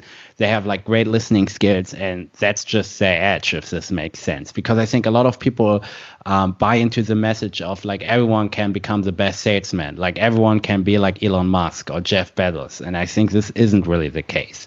Like, yeah. No, but you don't want to be like anybody else. You want to be like you. Okay, so you want to create your own. I mean, how boring would it be to try and copy someone else? And that's so. I agree with on the marketing and sales side. Intuition plays a huge part because, sometimes you just know. I've been in the in the corporate world where I've wasted weeks of my life trying to crack a tagline for a brochure or something like that, and the one. And then everybody gets agreement except for one person, and one person was typically a female in the room. I worked for a couple of really macho type of companies where they had a token female and a token foreigner like me, and she would say, I know it all makes sense, but it doesn't feel right. And the corporate world completely bulldozes that. They don't see that as intuition and insight; they see that as dissension. And they bulldoze it away. Whereas when you're in your own company, sometimes things just feel right, and you have to just go with it. And that is the art form, I think. And do you think that people can develop that sense of intuition? Absolutely, absolutely. The other side of my business, of my life, which is, the courses, transformation and secrets to a successful startup, and the books. It's all about that. Mm-hmm. It's all about putting yourself in a position to have moments of insight, and you can't do that if you sat at your desk 15 hours a day. Okay, your brain doesn't. It's scientifically proven that the brain can't concentrate for more than 2 hours. It's also scientifically proven that in the typical corporate workspace, the average amount of productive time is 2 hours 53 minutes, and the rest of the time people are doing other things. There's nothing wrong with doing other things. We need those other things to keep sane, keep us focused, and keep us working at peak performance. But when you're working by yourself or in a small company, there's a tendency to sit in front of your computer waiting for an email or waiting for the phone to ring, and you feel guilty if you're not cracking it all the time. Don't you feel guilty if you're not working every second that you've got, because you want to succeed. And when I first started, I thought, I must be doing something wrong. The phone's not ringing. And then I'd pick the phone up and I'd call a vendor and say, just checking to see how things are going. A right pain in the arse I was. And then I learned, what? The secret is dedicate 2 hours of my time here and then go for a walk. And it was really interesting that once I got out into nature by myself, no devices, just walk, just be amongst nature, magic happens, and you get all those aha moments. And the number of times I smacked myself in the forehead because I just spent 2 or 3 hours trying to crack this problem, and it was cracked for me in a nanosecond by nature, by magic. And so that I teach a lot of that. It's very important the way you structure your day when you're an entrepreneur. You've got to use nature and all the power of nature, because it fires us, it fuels us. And those people who've taken that message to heart and have started to introduce meditation every morning, and then going out into nature, at least twice a day by themselves, go for a 30-minute walk somewhere. You don't have to be in a forest or on top of the summit of Mount Everest or something to be in nature. You just go outside and get some fresh air and look, notice a leaf or a tree or something like that, or a bird. And in that moment you connect. And it sounds very new agey, okay? It's actually quantum physics. I'm a physicist by trade, so it's actually or by education, I should say. So we now know there's a thing that exists that glues everything in the world together. It's called the Higgs field. I don't know if you've heard of it. No. Okay, so yeah. So we're all made up of the same stuff, right? We're all made up of 12 particles and 4 forces of nature, and how that's jumbled together determines whether I'm Trevor Blake or you're Hardy, and this mug is a mug of tea. Okay, just the vibration of it and the convolution of it. Until very recently, until 2012, the thought was that there's empty space in between all of that. Now we know that there's no such thing as empty space. It's all connected to a type of cosmic glue, and that cosmic glue slows us all down, slows our particles down, and in slowing us down, we get to experience matter and solidity, and that gives us our lives and our experiences. Once you know that, once you have that understanding, and this is in my course Transformation, but once you have that understanding, then it changes the way you think and approach life when you go out for your walk in nature, because you realize that you're walking through this cosmic glue, and therefore you have the ability to connect with anyone, anywhere in the world, anywhere back in time, and anywhere in the future, because it's all connected by this Higgs field, this new particle that's been discovered. And so once you start to think that way, all kinds of magic happens. You open yourself up to new ideas that maybe have come out of someone else's brain, come across the Higgs field and gone into your brain. And then I like to think visually like that. It is that simple. It sounds complicated and quantum physicsy, but it's just very, very simple. So I've got some tools and techniques to help people get to that level where they can say, okay, I need to solve this problem. I'm going to go and get help from the universe. Sounds new agey. I mean, I should be wearing a tie-dye t-shirt or something like that, but it's not. It's scientific. I'm a scientist, and I need facts and proof. And I totally get where you are coming from, because I think it's so stupid that most of us think that if we are constantly working, constantly being stressed out, constantly being in meetings, that we get good ideas. I think everyone who took a shower in the morning knows that, okay, if you are chilled and yeah, you probably have like better ideas than when you're like constantly working and constantly focusing on other things. And I think what's really, really, really important to realize for everyone who is listening to this, especially in their 20s, is that we live in an age with so much leverage to code, media, podcasts, YouTube videos, blog posts, advertising, Facebook ads, Instagram ads.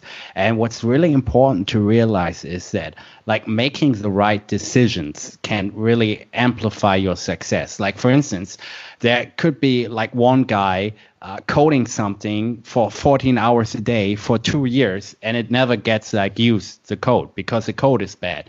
And there could be like one guy like working on something like for 10 hours per week for 6 months, and this guy makes billions. So like making the right decisions is like way more important than like being like working all the time.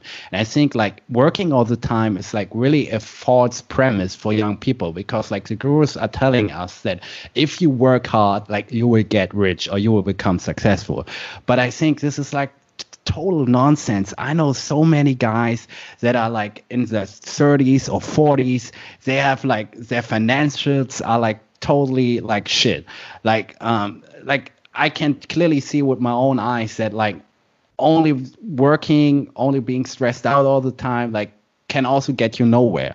So I think this is like really a false premise that society is giving us young people, like work hard and you will get there. I think this isn't the case at all. Like I would rather choose someone who is smart and is working like 1 hour a day, but he's like the best designer, the best engineer, the best salesman, what have you, than someone who's like mediocre or shitty and works like 12 hours a day. I think it's not at all about like being stressed out and working all the time. I couldn't say it better myself. I know people who work 14 hours a day and they are reasonably successful, but they're on their third marriage. They're taking antidepressants and the dogs don't know who they are, So it's a question of success and balance, really. So, I work 5 hours a day, and I a lot of your listeners might be saying, yeah, but that's okay for the Trevor Blakes of the world. He's up there in his years now, but I bet he had to work hard to get there. Let me tell you the absolute truth, okay? This is the first time I've revealed this to the public. When I was in a regular career, I only worked 5 hours a day, but I had to cheat and hide that information from my bosses. Okay, so in the Navy I did shifts. I did 4-hour shifts. When I was in the hospital, I did 4-hour shifts. When I became a regular work person and I was a sales rep, supposed to be out there from 8 in the morning to 7 at night doing whatever I had to do, I only worked 5 hours. And because I found I was useless after 2, so I'd go and talk to customers for 2 hours. Then I'd go and sit this is in Liverpool. I'd go and sit in the Anglican Cathedral in Liverpool city centre and just sit at the back not for religious reasons, just for the peace and quiet. And sometimes I'd doze off and all the rest of it. And then I'd feel re-energized and I'd go back out again. And I could never admit that to my bosses because they would have fired me, right? Instantly. But you know what? I won every sales award that was available. When I got promoted to sales manager after 18 months. I got regional manager a year later, national sales manager about 2 years after that. Every team I put together, they won every single prize because I taught them the same thing. And so when I would go out with them and ride with them, they would try and pretend that they worked really hard, and I would say, let's stop this crap right now. Okay, you look tired, you sound tired, it's not working. So we're going to work 2 hours, and then we're going to go find the pub. We'll have a couple of drinks and we'll relax, and then we'll go back out and work another couple of hours. I've always worked that way, and I was a young guy then. So with your younger listeners, I'm not telling you to cheat on your boss or your company, but you have to think about peak brain power. It's scientifically proven that if you structure your day into dedicated work periods and dedicated relaxation periods, you will achieve success. It's like you say, it's the opposite of what people think. Totally the opposite, and I can definitely like verify, like for instance, because I've done like 300 episodes on the English podcast. I have another German one where I've done like 50 episodes, and I'm only doing this for 15 months. And I'm also like running the digital agency here in Germany with my younger brother. And people are thinking like, man, this guy is working like 80 hours or something. And I always have to lie up because I'm really lazy, to be honest. Like I'm probably working like 20 hours per week or something. Like I'm doing the podcast like 5 times per week, like for an hour or 2 tops. And then I'm like doing like mostly like, okay, sales and marketing for an hour or 2 in the morning. and that's basically it. Like everything else, like are doing our employees. Like we have processes for everything in place. We are automizing a lot of things. Like I don't really have to do a lot. Like obviously we are not like at 9 figures or something, but I can clearly see like there's a great trend. We're heading towards the right direction.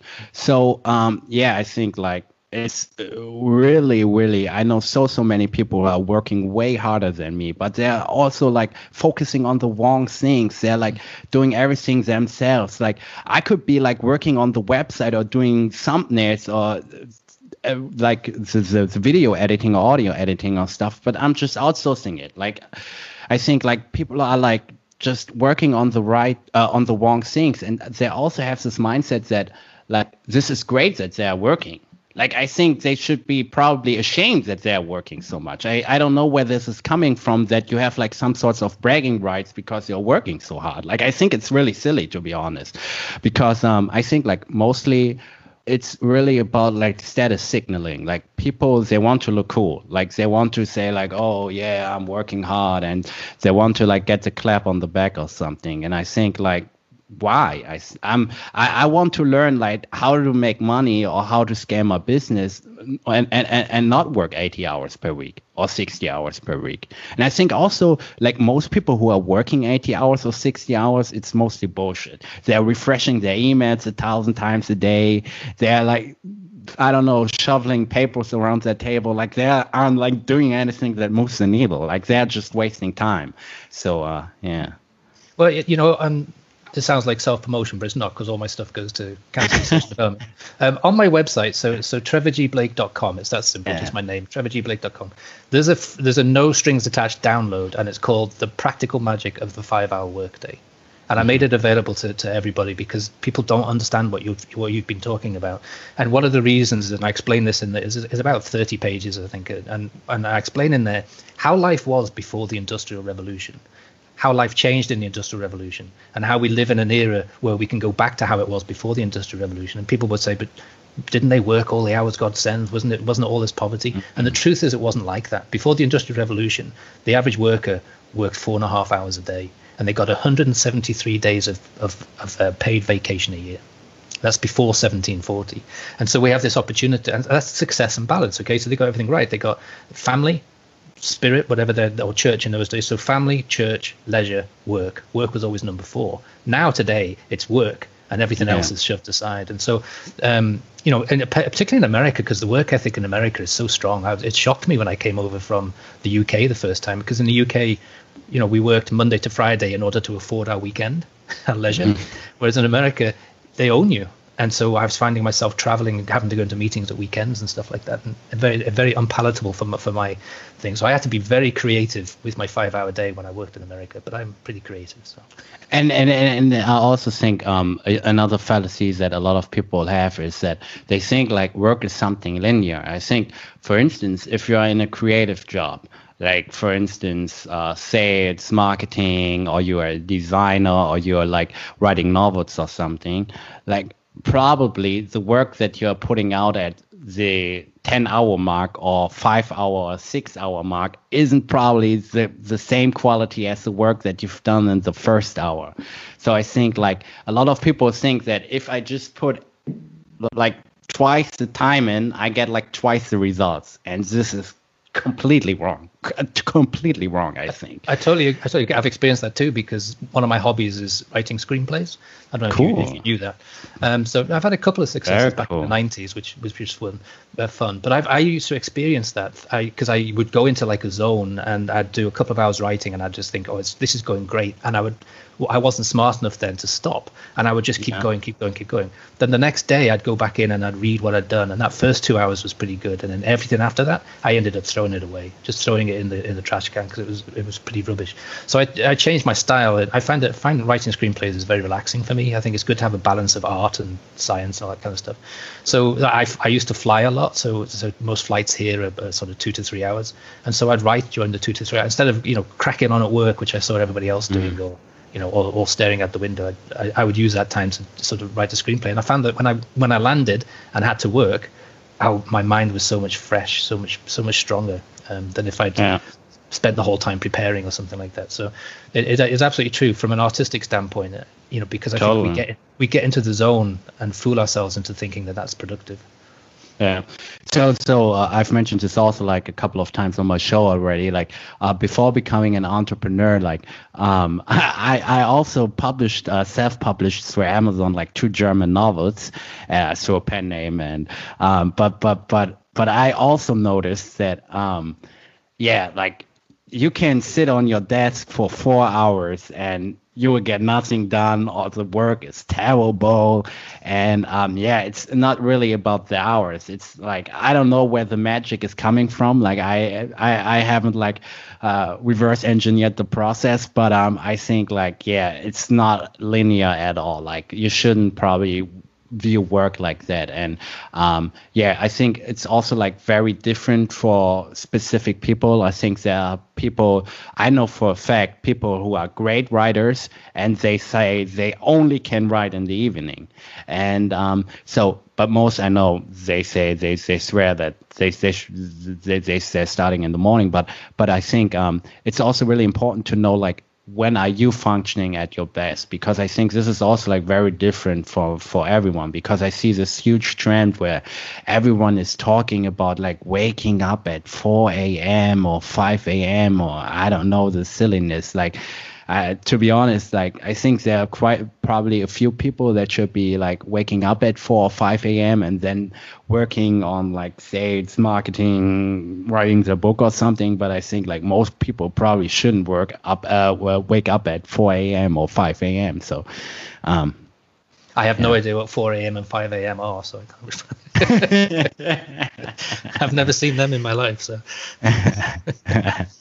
So could you please share with us, like, what does your day look like your 5 hours? Like, what are you like actually doing in your companies? Like, what are the things that you are working on that really move the needle? Okay, and actually, my daily schedule is in that freebie on the website. So I actually, because I think it's important to be authentic. So I'll show you exactly this is how my day. So it's very important. So there's key things to it, and one is you've got to have absolutely discipline to stick to the schedule, and that means treating the downsides with the same reverence that you would treat the work periods. You can't say, oh, this is going well, I'll just go a little bit further. You've got to stop. If you're on the phone call, you've got to say, sorry, I've got a meeting I have to go to, but that meeting is with nature, not with the person. So you got to have that discipline. So I talk about task discipline and schedule discipline as well. And so one of the key things for me is most people I know jump out of bed and immediately check their texts or their WhatsApp or their emails and stuff like that. So I have separate devices for the office and separate devices for leisure. It's really important to split the two open, because I don't want to be disturbed at night with work calls, and I don't want to be disturbed during my work periods with personal calls. Because if I was to get a text from my wife, I would immediately think something's wrong, so I'd stop doing what I was doing and I'd check the thing, and she's probably saying, hey, check out this meme or something, and then I've lost the focus of the work. Okay, and it's hard to get it back. Scientifically, it shows it's really hard to get that focus back. So the discipline is really important. So separate devices for the office, separate devices for life. I get up, I meditate. I make a cup of tea, take it to my wife, and she opens one eye and says, "Oh, is it that time already?" And then I go out, and then I take my dog, my animals. Right now, I've just got the one dog, but typically I have more, and I take them for a walk in nature, and no devices, nothing at all. I don't start work until exactly 9 o'clock. Now I work from home, so for me my commute is just a few yards. But when I open my office, I go to my task board that I wrote out 5 o'clock the previous night. And sorry to interrupt. Have you always worked from home, or did you have like at one point an office? And I've worked in an office environment too. Okay. And I found I was pretty much, people thought I was very direct and a little aloof and a little antisocial, but that's because I wanted to get work done. And so I refused to go to certain meetings, and that obviously made me a bit of a target for the people who thought corporate politics was more important than productivity. So I have experienced both sides of it. I don't like the corporate world. I have to say I find that most of it's bullshit. And I was very good at the bullshit. I could sit around the table and bullshit better than anybody. It's probably why I had a good career, you know. So I get into my office at 9 o'clock, and I have this list of priorities, and I do the first one, whatever it is, whatever that first priority is. I do that task, and only when that task is completed do I allow myself to check email, switch on my devices. And I do that deliberately because if I did it the other way around, I would immediately be drawn into what looks like an important email or what looks like an important phone call. Yeah, so I do the first task. That way I know that I'm on track. Okay. Then I do my emails and all that sort of thing. And then I go down as far as I can get down that list for 2 hours. So I work from 9 to 11.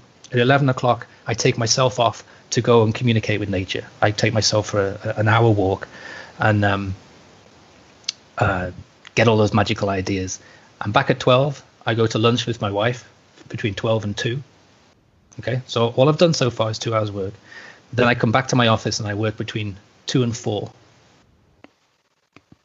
At 4 o'clock, I make myself take a nap for 20 minutes. It's scientifically proven to improve brain power by 34%. NASA makes all their pilots take a nap in the afternoon. Didn't know that. Yeah, it's all scientific. It's how to stay peak performance. You can't build 5 successful companies in 16, 17 years without having some kind of formula. You know? Yeah. You definitely have one, I would say. This is my formula.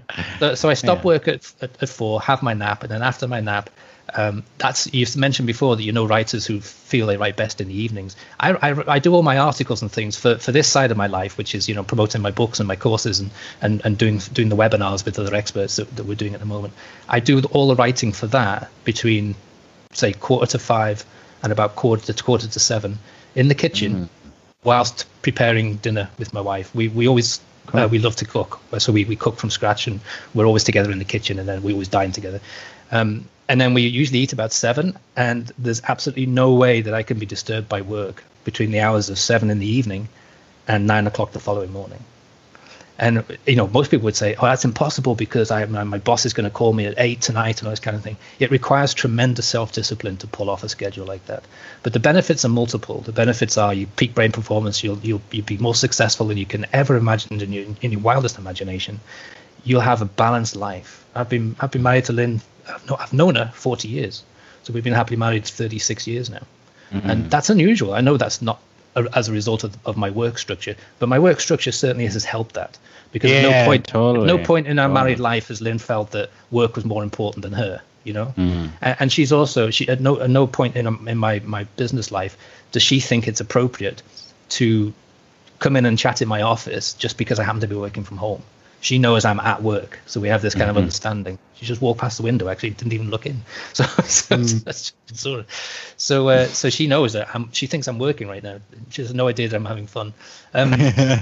So she knows to keep walking. She's not even gonna pop her head in and say how's it going, So very strict discipline and schedule, and it works beautifully because I find that I'm also then able to spend time on my hobbies, like we're talking about writing, but I also have an animal rescue program, so I like to spend time on that, and I never allow work to interfere at the weekends under any circumstances.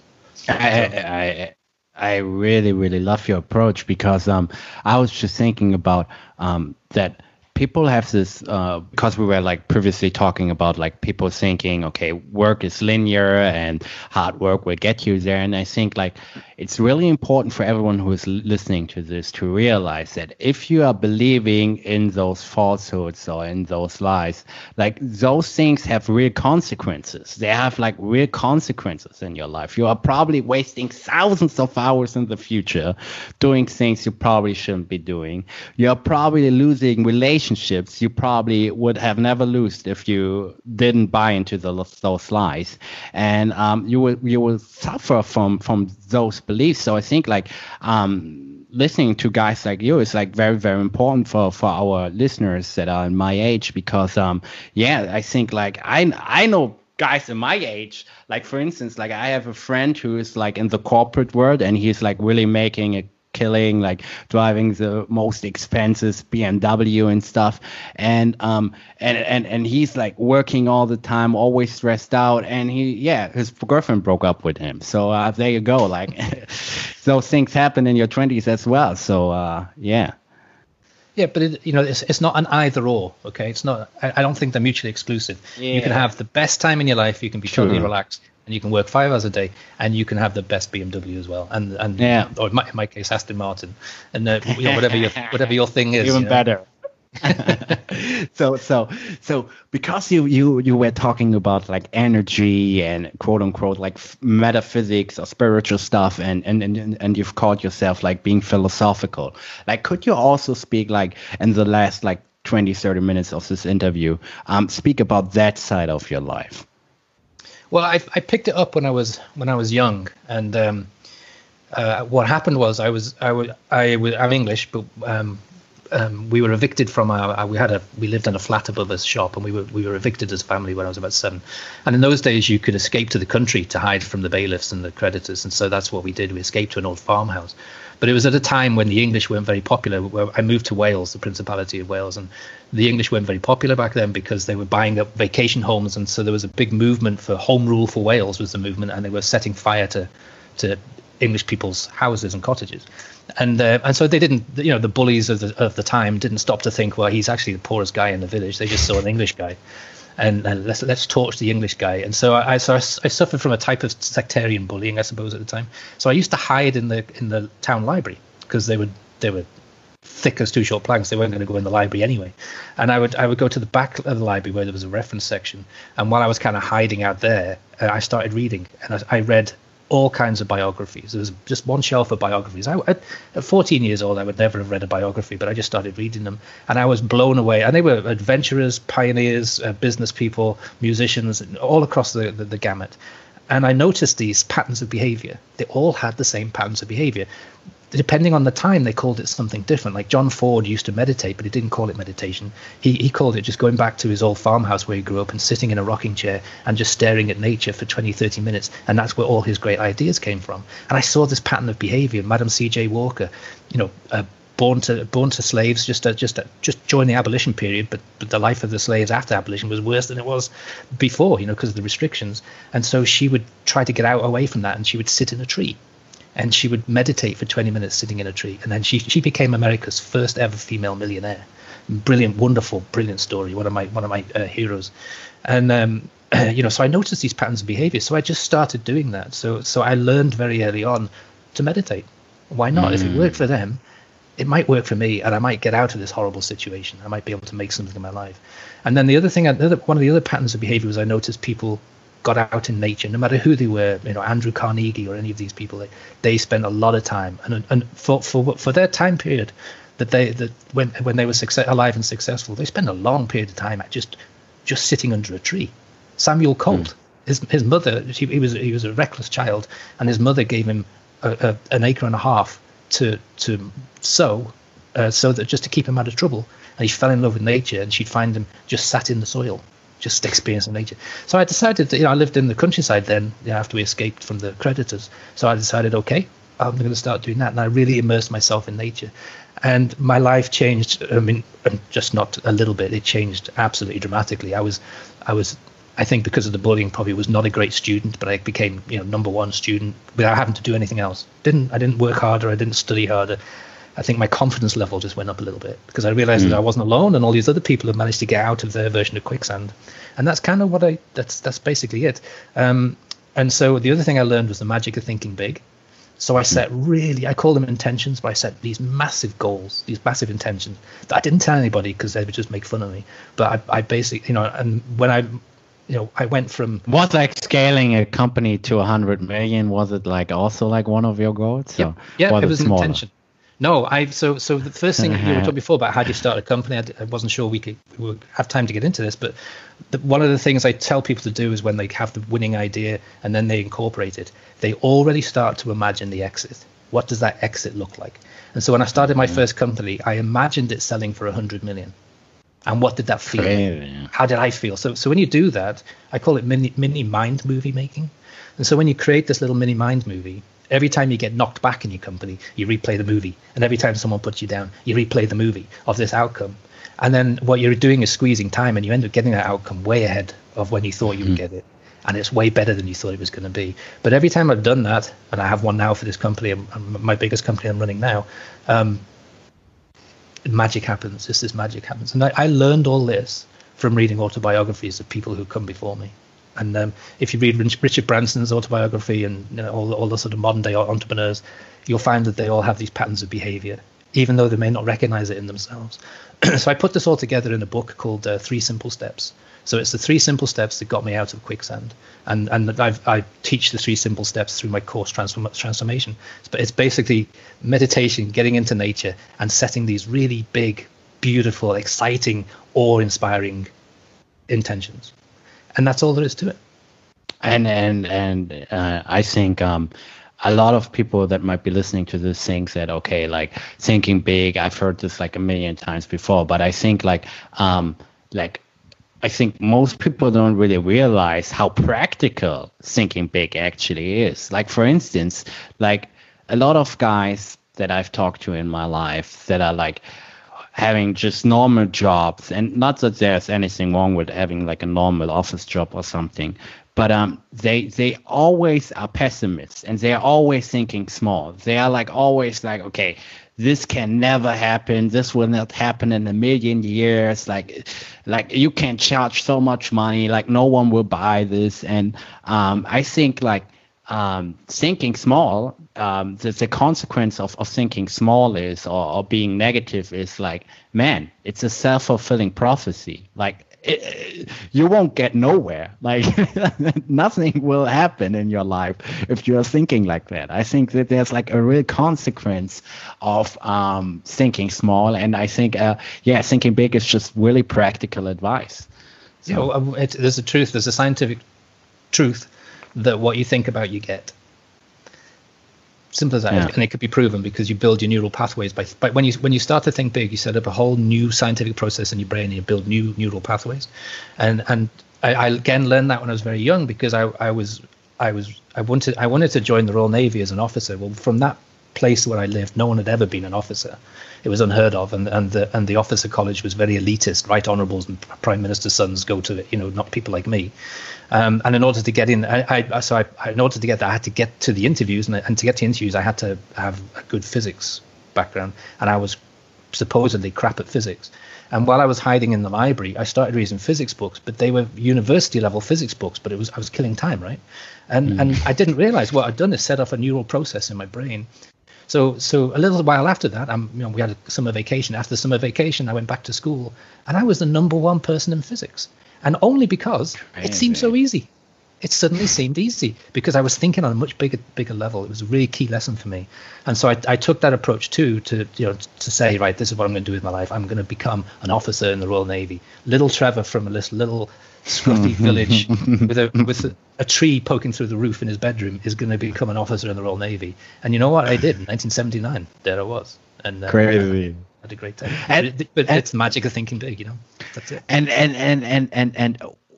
because you are such a well-read person, you've built those big companies, you've scaled your companies to such big numbers. Like, what would you tell our listeners? Like, what are some key life insights that you think really made a difference in your life? Like, I think everyone who's listening to this would love to hear this. I think self-confidence is the key to it all, and it's not just my opinion. It's so all this surveys and studies that have been done of what make people quote unquote successful. Mm-hmm. They're typically done by academics and management consultants who've never actually been successful, but they observe people who are successful and they say, okay, it's because of these things. It always comes down to self-confidence and a tendency to set targets.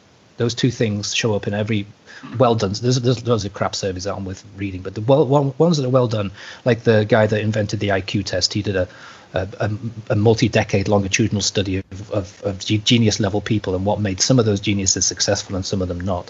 And he came down to the same thing: self-confidence and a tendency to set targets. And that's what I've brought into my life. So I have lots of tools and techniques to make that sound a lot fancier than it is. But if you distill them down to that, that's what it is. Yeah. Love this. So, Trevor, at the end, I always ask 5 questions to every podcast guest. But before I ask those 5 questions, like, what would you say to everyone who is listening to this right now? Anything you want to highlight on philosophy, scaling your business, selling, getting customers, entrepreneurship, what have you. Like anything you want to highlight, maybe share with us your quote unquote like best life advice. Like what would you tell to everyone who is listening to this? In truth, not just me, but a lot of people and a lot of successful entrepreneurs are saying the same thing right now. Right now, I think history will show that there's never been a better time to reinvent yourself and chase your dreams. And also, there's never been a better time to achieve rapid financial independence. And I mean rapid. You can go from zero to something tremendous in a very short period of time. And most people are going to miss it because they're living in fear and panic. They're hiding behind the sofa in a fetal position because of COVID-19 or they've lost their job or the depression is coming. This is the time to reinvent yourself. There will never be a better time. Enough this. You aren't on social media, so where can people connect with you on the internet, buy your books, buy your courses? So I do have some Facebook private groups by invitation only. But so everything, you can get everything trevorgblake.com. Okay, got it. First out of the 5 question is, what are the 3 books that had the greatest influence on your life? It's hard to pick just 3, but there's the ones I go back to the most would have to be the ones that have had the most influence because I keep going back to them as reference manuals almost. So The Secret Doctrine by Helena Blavatsky from 1850, I think it was. What's that about? It's a theosophy book, so it's about about 900 pages of very hard to understand stanzas. The thing about knowledge is if you read, knowledge is also energy, so you have to let it filter and you have to let it work with your energy, and then you learn. It's not like reading it and understanding it. That it's a different process. And so she's a theosophist. Well, she was world famous. Still has this amazing following. But it's really about understanding this physical experience that we call life. Mm-hmm. I go back to it frequently. It's like a Bible of mine. The book that had the most influence in terms of me setting intentions and realizing that I was more than I thought I was a Wayne Dyer book called Real Magic. And Wayne Dyer was a self-help guru. He sort of got himself out of drug addiction and alcohol addiction and became, like many self-help gurus, then thinks he knows how to teach people how to live life just because he managed to correct his own. But he had these beautiful techniques in there that I thought, I'll try that, and they work. So I read that book so many times until it was like almost crumbled to nothing. And then anything by Paulo Coelho. So I particularly like The Road to Santiago and The Alchemist. He is a magi, and his original book when in Brazil was called The Art of the Magi. He had to change the title for the American market and stuff. But anything by him, his writing is so layered that you can read it and enjoy it just because it's a good story. Or you could read it, let the information play with your energy, and then you realize that he's teaching you magical techniques. He's teaching you alchemy, and then you can bring that into your life. Like I bring it into building businesses. I also love Paulo Coelho. I think he's like a fantastic writer, like very gifted person. So, doesn't write fast enough for me. I get so frustrated. He's, when's his next book coming out? Second question is, what are the 3 movies that you have enjoyed the most? So I enjoy a movie not many people know called Lily of the Fields from the 1960s. It was Sidney Poitier was nominated as Best Supporting Actor, and for the first time, it was groundbreaking at the time because it was nothing changes, does it? The more things change, the more they stay the same. So there's so much racism in the '60s, and growing up, I just couldn't figure that out. What difference does a person's complexion make? But it was the first movie where nobody mentioned the fact that he wasn't white in the whole movie. It was just about his character. And it was eye-opening to me at the time. But the main reason it's a beautiful story about he's come out of prison and he drives past a place where there's 3 nuns and they think that God has sent him to build a chapel and he just wants something to eat, and then the story takes off, and it's a beautiful story. And but it was my mother's favorite film, so I ended up having to watch it again and again and again when I was growing up with my mum.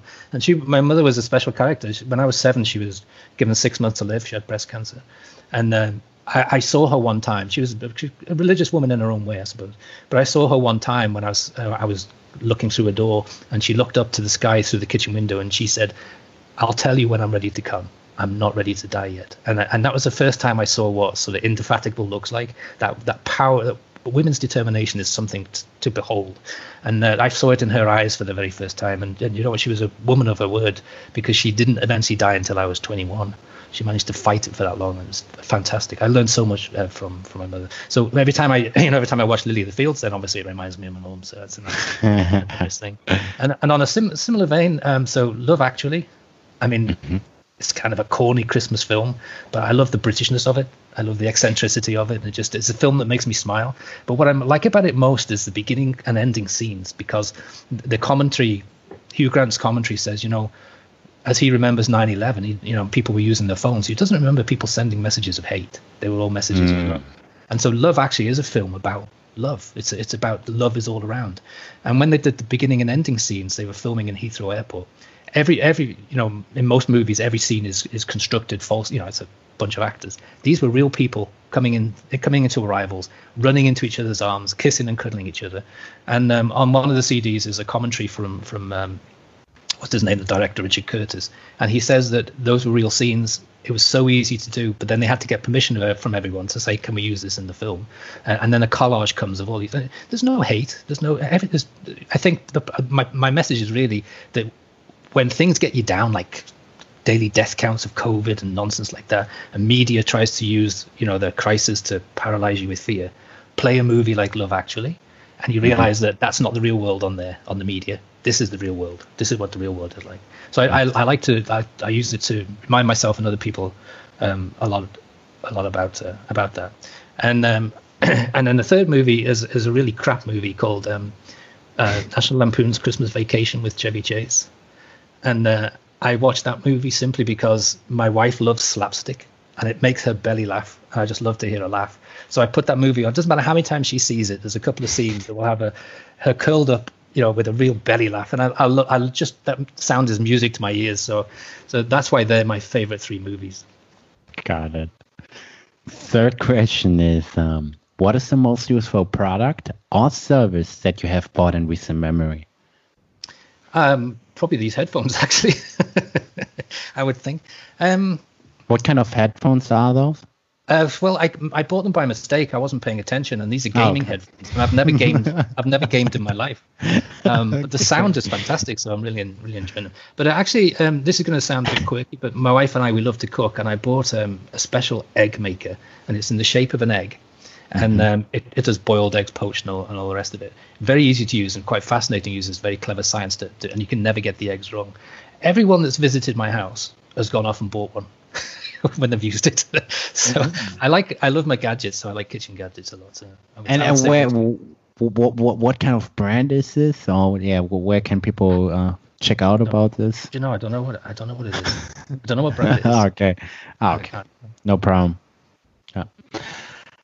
Fourth question is, what are the most important revelations that you've had in the last couple of years? And we had some guests who shared something deeply personal about their relationships, life, their business. So speak to anything you feel comfortable sharing with us today. Most important revelations. Oh, it's a hard one. I think for me, that as I've got older, because I'm up there in years now, how blessed I am to, when Lynn walks into the room, my heart still jumps a beat as it did the first time I saw her. And when I thought, I didn't realize how rare that was, So I think over the years, that's been a sort of an eye-opening moment for me, how few people have had that bit of magic in their lives, and I wish more people would have it. It happened. I was on compassionate leave from the Navy because my mum was really sort of towards the end of her life, and it was my turn to take her to the hospital for chemotherapy. And I really didn't want to do it. I was being selfish because there was a soccer game on TV I wanted to watch. And so I reluctantly took her to the hospital, and I was reading her through the chemotherapy ward, and a nurse came out of a side door and they hugged, and I realized these two really like each other. And that was my wife. And so my mother introduced one of the last things on earth was to introduce me to my future wife. But I was very shy and everything. It took me 6 months to build up the courage to ask her out, but I did eventually. But I was in that moment, my whole life changed. Because our eyes connected, and I knew I was like I'd been shot in the head here. I'm done. A magical moment for me. It's it surprised me how rare that is and how lucky I am that I still feel that way every time I look at it. Even though we've got up in ages, I still see her like she's 22 years old. Last question for the day. What would you tell your 20-year-old self? To get into my own business right away. Don't do that long-term career BS stuff. Everybody has the ability to be their own boss and figure it out. I used to think there was a magic place where CEOs went to learn to become CEOs. I thought they had a talent or a knowledge that I hadn't been exposed to yet. And then when I got to their level, I realized they're just making it up. They're making it up as they go along. And that's what you do in business. So I wish I'd known that and hadn't been so intimidated at 20 years old. I used to look at the managing director and that was God or something. Now that I know the truth, at 20 years old, I'd start my own thing. I love this. So, Trevor, this has been no bullshit, one of my favorite entrepreneurship business episodes so far. So, thank you so much for your time, sharing your advice with us. I think this was a great episode. Thank you, Hardy. Appreciate it. And great questions, by the way. Really enjoyed that. Fun. Thanks. Have a good day. Thank you. Thank you for listening. If you like this episode, please rate, review, and subscribe. Also, make sure to share the podcast and tell your friends about it. Thank you so much for supporting the show. I'll see you in the next episode. Over and out.